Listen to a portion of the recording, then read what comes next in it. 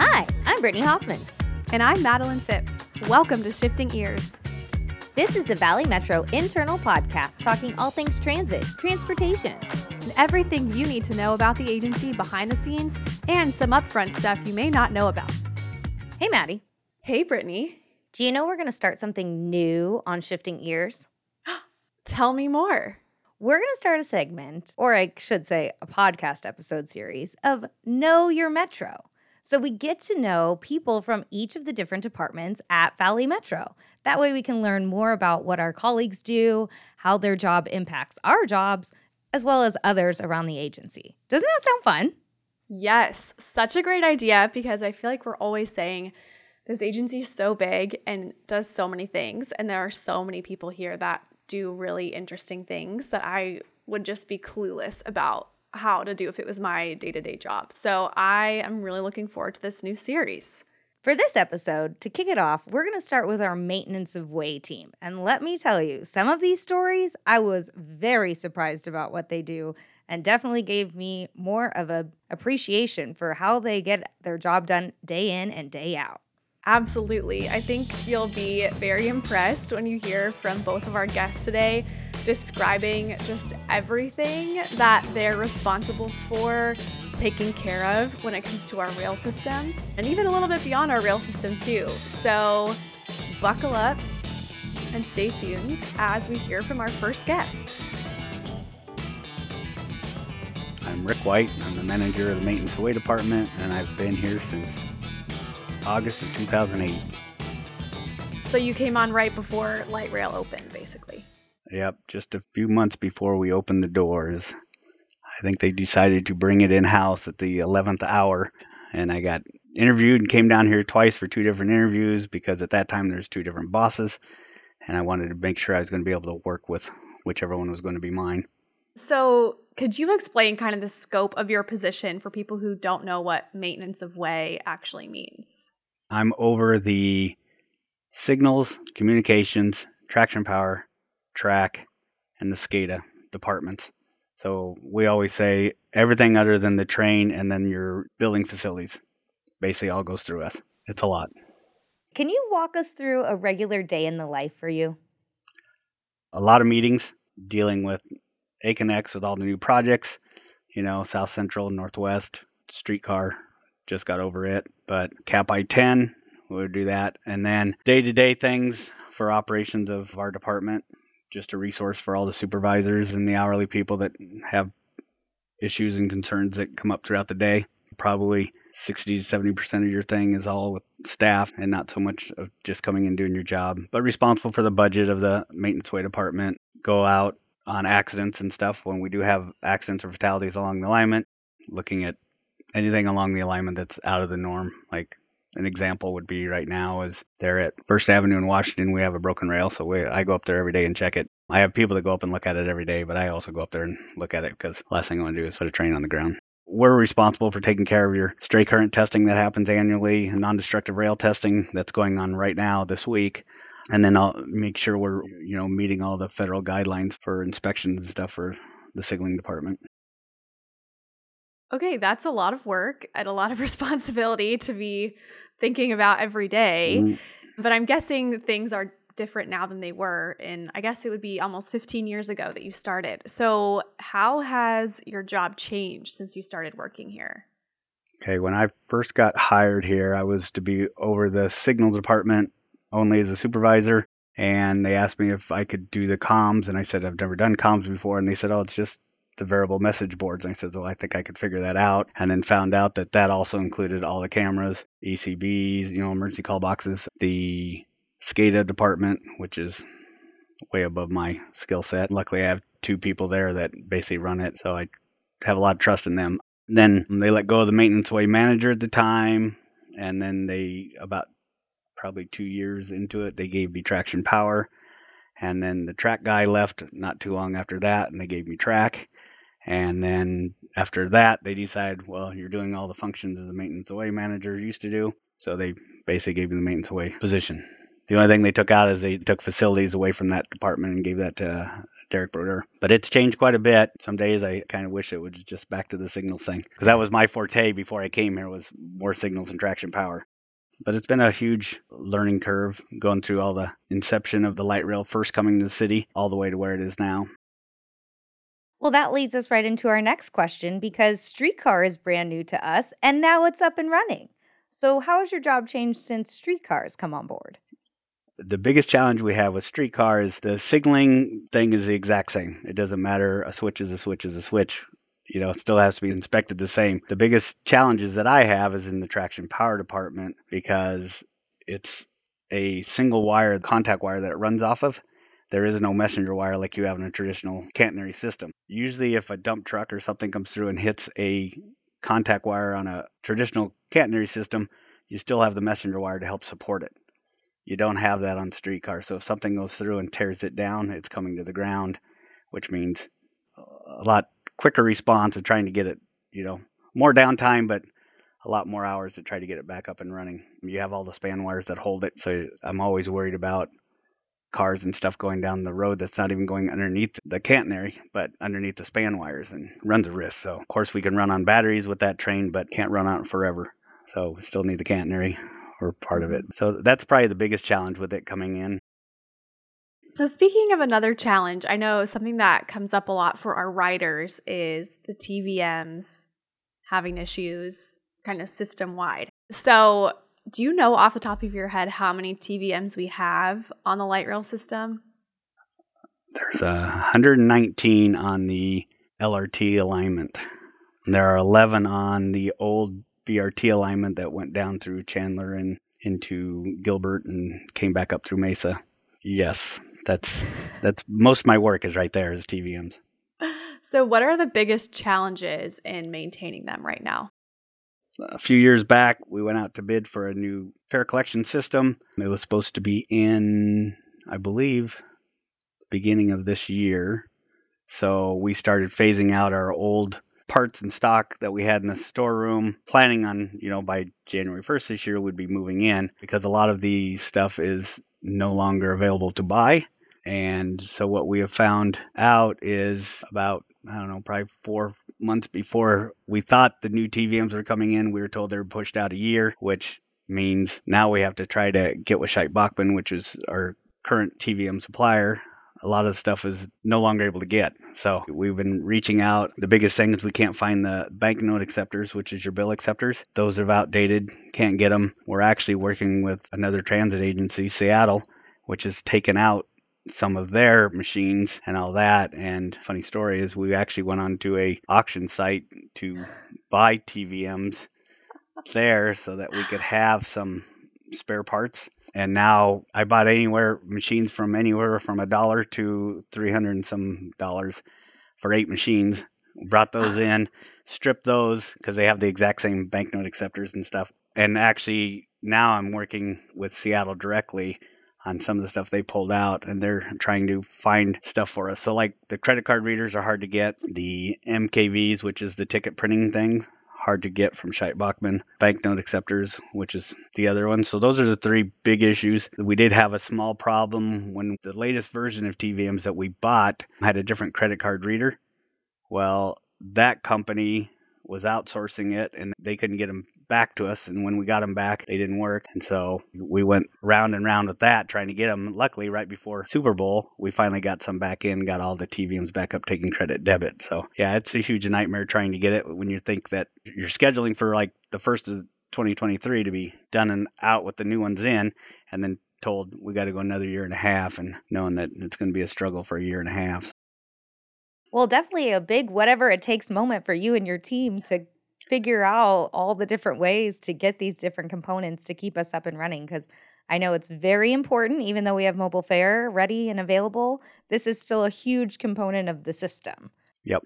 And I would just add to that is what you were saying. My staff has worked super hard on fixing things in our lab, taking broken parts and mixing, matching it to get a good piece of equipment up. And then they're out there every day trying to do their regular jobs along taking care of all these TVMs that are breaking down. So a lot of it goes out to the staff that works for me that gets a lot of that done.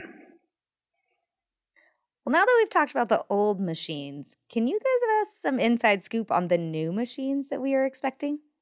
I can't give you a lot of insight. I know that they're scheduled to come out in hopefully by the end of this year, early 2024. They're made by a company called VIX.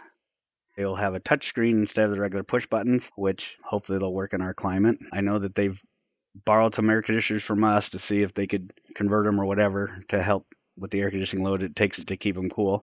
Great. Well, thank you so much. I mean, I feel like you've given us a lot of great information. Is there anything else you'd like to add or share kind of about your day-to-day work? I think the biggest thing is we try to stay to the federal railroad standards when it comes to our signaling thing and all that. And that takes a lot of manpower to make sure switches are inspected, catenaries inspected in a timely fashion, and that make it as safe as possible for our riders. As someone who works on the FAIR project, I am very excited for the advancements of our new TVMs coming on the system. I think it's going to be a huge improvement to riders, and I'm very excited for all of our technological advances coming.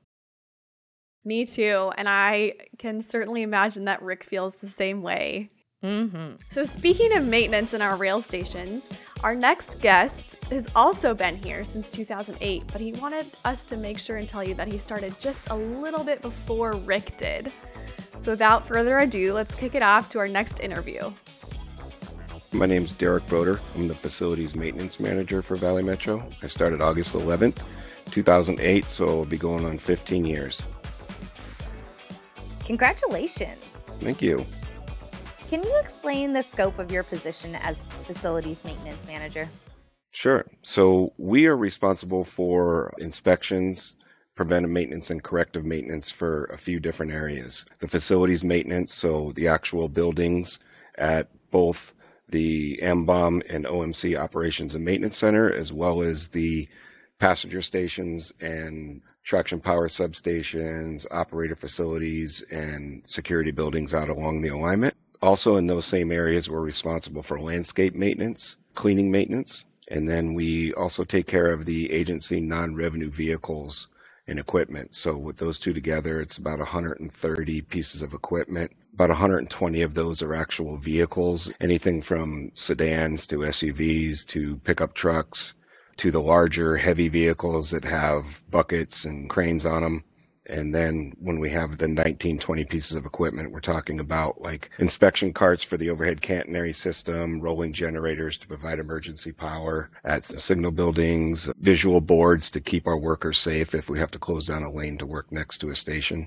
And all the different areas that we maintain, we have about, again, I said the OMC and MOW, but we've got 43 passenger stations, 24 traction power substations, 17 signal buildings, 10 support facilities, which are the operator facility and security buildings. We've got about 9 park and rides, which total for buildings and passenger stations about 646,000 square feet of space that we maintain. And then the grounds that we maintain for cleaning and landscape maintenance is about 5.8 million square feet of area. So in total, we're looking at about 6.5 million square feet of area that we have to maintain in a state of good repair and keep clean. It's a good amount.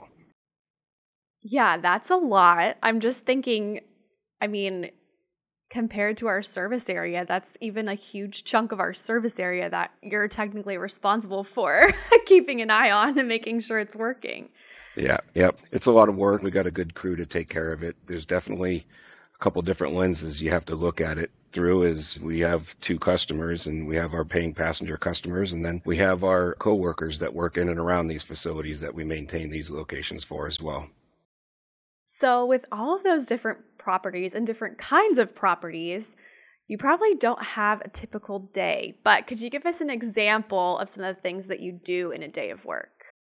Yeah, you're exactly right. We don't really have typical days because there's so many things that happen on any given day that we have to react to. We have standard maintenance that we have to act on for any one of those areas or pieces of equipment that I mentioned. They could be weekly, monthly, quarterly, or semi-annual inspections or PMs. So that stuff's pretty standard. Those are on a cycle that we normally go through. But yeah, you're right. I mean, at any given day, we could deal with an accident where a car crashes into either one of our facilities or railing along the alignment or a passenger station. We've got tree issues that we need to trim, especially in the summer. We have issues we're constantly chasing HVAC issues and water fountain issues. I think a lot of people don't realize it, but we have a little bit over 300 air conditioning units that we maintain throughout all those facilities as well. And during the summer, when it's 115 degrees, it's pretty much all hands are dealing with air conditioning issues. So that keeps us busy for sure. Well, and to your point, you're serving the customer as our employees. We want to make sure that they're definitely staying cool. So yeah, that is a lot to be overseeing. But over the past 15 years, how has your department changed? It's definitely grown. As the agency has grown as a whole, our department has had to evolve and grow along with it.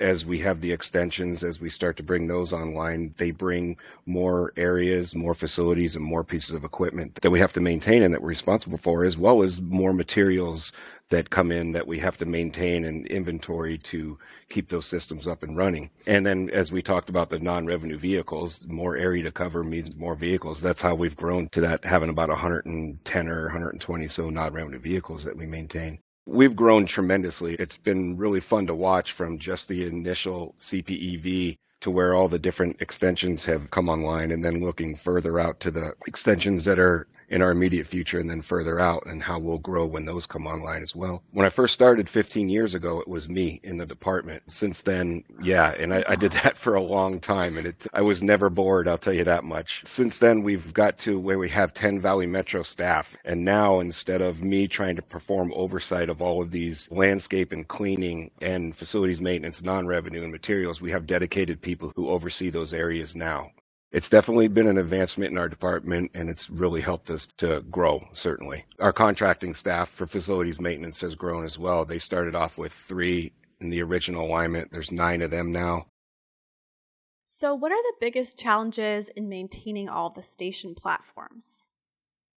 By far, it's keeping them clean. We have open access stations. We don't have fare barriers. So we do have an element of folk who are on the station, not necessarily to ride the system, but, to get on station, take a drink of water or catch some shade and catch some seat. And a lot of time it's those folks that don't necessarily worry about keeping them as clean as we would hope they would. One of the biggest issues by far is the pavers. We do see a lot of spills on the pavers and they stain. We have pressure washing that occurs where we try to pressure wash each station once per week. That's a challenge.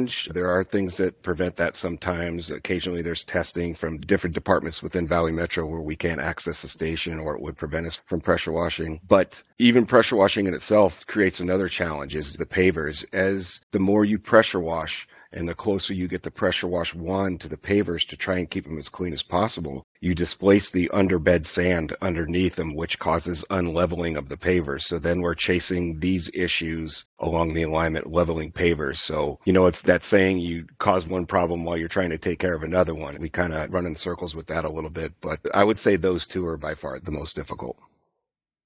We have seen many stations be revitalized with new paint across the original alignment. When is that expected to be completed? I'd say we're probably 3 to 4 years out from completing that. We're somewhere in the neighborhood of halfway. I don't know the exact numbers now off the top of my head of how many we have painted, but I believe we're somewhere in the neighborhood of halfway. That task has definitely changed from when we started 4 or 5 years ago to now.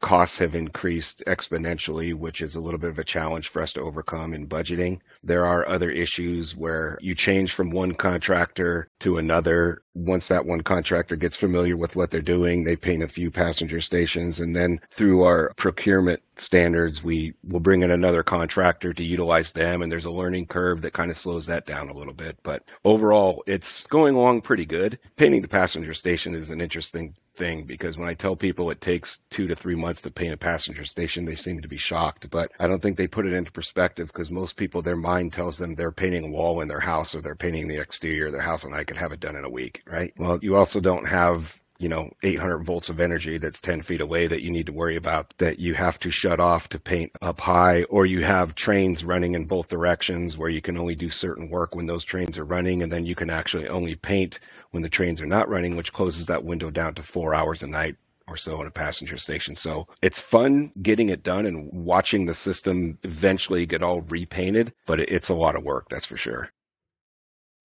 So what is the most surprising or unique thing that your team has ever been responsible for fixing? Something that probably a lot of people don't realize that we do, which is we actually do deal with a significant amount of bee issues. When I first started this position, Valley Metro was just exterminating bee colonies as they found them. You know, bees are very important. So I did some research and I found a place that actually does live bee removal. So instead of exterminating them, this company comes in and they actually collect all of the bees. Or, you know, you're not going to be able to collect all of them, of course, but they collect as many of them as they can. It'd probably save somewhere in the neighborhood of 200,000 bees a year, I would say. It's interesting and it's important, you know, because we have bees that set up camp in our trees and our passenger stations. They set up camp in our bushes and our park and rides and trees in our park and rides. But the most common places in the irrigation box in the ground, because it's dark and it's damp. We've seen them where they've taken the irrigation box off and the entire irrigation box, we're talking 2 feet long by a foot wide, is nothing but honeycomb all the way in there. Yeah, it's pretty interesting. It's kind of cool to see. And it's, you know, it's actually more cool to be part of keeping them alive rather than causing the problem. So we're pretty proud of that, actually. We've gone through all of our questions. Is there anything else you'd like to add to let people know this is all the things I do? I had a full-blown bee attack doing that one time. I got stung like 50 times. Yeah, out at Price and Apache. Oh my gosh. Yeah, it was one of the scariest I've ever been. And shame on me, I got a little complacent. I knew to stay farther away than I was. The guy who does it, his name is Jeff, and he's just done it his whole life. He could get stung 100 times, and he probably wouldn't even know it, right? But he was in his bee suit, and he was dealing with an irrigation box between some bushes, and we're on the east end of the Price passenger station, where the tracks, one enters going west and the other one leaves going east, it goes to a V, right? And I was standing in there, and I had to stay somewhat close because I had to flag to make sure that he didn't walk into the path of a train or whatever. And I was probably standing too close because once he started vacuuming them up, they get real agitated. And he came over and he was talking to me, explaining something. And one stung me right on my right eyelid, right under my eyebrow. And I reached up and I kind of mashed it. And he looked at me. He goes, "Oh, no." And I was thinking, "Oh, no, what?" And then it was instantaneous. They were all over me because when they sting, they release that pheromone, which tells them this is the threat. Here it is. And it was instantaneous. I could feel him stinging me and bouncing off my head. And so he unzipped his bee coat and threw it over me and zipped it up. And I had like 5 or 6 bees flying around inside the coat. So I was trying to reach and, you know, kind of mash them while it was in there. And then he ran across the street and got another bee suit and threw it on and then came over. And when it was happening, I couldn't do anything, but I put my head down and I had my hat on and I was just using my hat to swat away from my face. And I was walking and I didn't even remember which direction I was walking in because there were so many of them. After he got the suit on me, we went back to work. He's like, "Are you all right?" I said, yeah, I'm fine. And then I had him go back to work and I was watching for trains. And for about 15 minutes, I didn't really feel anything. But then after that 15 minutes, I think my adrenaline wore off and I had a pounding headache for about a week.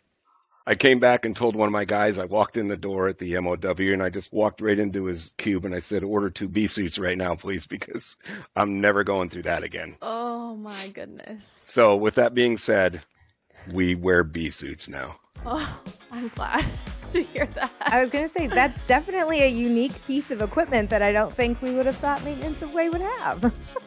Yeah, oh, we do now. In my opinion, one of our most important pieces of equipment. Maddie, I think this episode will really have people buzzing around the office now, talking about Know Your Metro, and hopefully we get lots of requests for different departments to find out what other people do in the agency. I think you're right, Brittany. You know what's funny? Speaking of bees, one of our most popular posts on social media featured a beehive in a tree right next to one of our light rail stations. I don't know why that just captivated people's imagination, but I guess we should have been bringing out more of this bee content a lot sooner. Most definitely, Maddie. I think next time Derek goes out in his bee suit, we're definitely going to have to join him so we can get more bee content on our social media platforms. Maddie, there's one more announcement that we need to make before the episode ends. I'm very excited for this new series that's kicking off on the podcast, and I'm also excited because I will be joining in on the other side as a listener of Shifting Ears, because this is actually my last episode as a host of the podcast. I'm moving on from Valley Metro, but it's been an amazing ride, and I'm a little bummed now that this is episode 43 that I'm ending on such a random number and not like 50 or something nice like that. Maddie, you will definitely be missed, and thank you for giving your outro because I don't know if I could have done it without crying. You have been a fabulous co-host through the past 43 episodes, and I don't know if anyone will make it that much longer with me, so congrats on that in itself. But as always, you're always welcome back. I mean, we'll never kick you out for sure, but we wish her well. We wish Maddie well as she goes on to her next adventure, and we know she'll be still riding transit. Absolutely. You can certainly count on me to download the podcast episodes. At least we have one listener guaranteed. Make sure you're listening too and tell all your friends. If you want your department featured on the new series, Know Your Metro, for the Shifting Ears podcast, email us at podcast@valleymetro.org. And for the last time, for Valley Metro, I'm Madeleine. I'm Brittany. Thanks for riding with us. We'll meet you at the next stop. Shifting Ears is produced by Alex Sosotes. Peter Corkery is the executive producer. I'm Brittany Hoffman with Madeleine Phipps. Thanks for listening.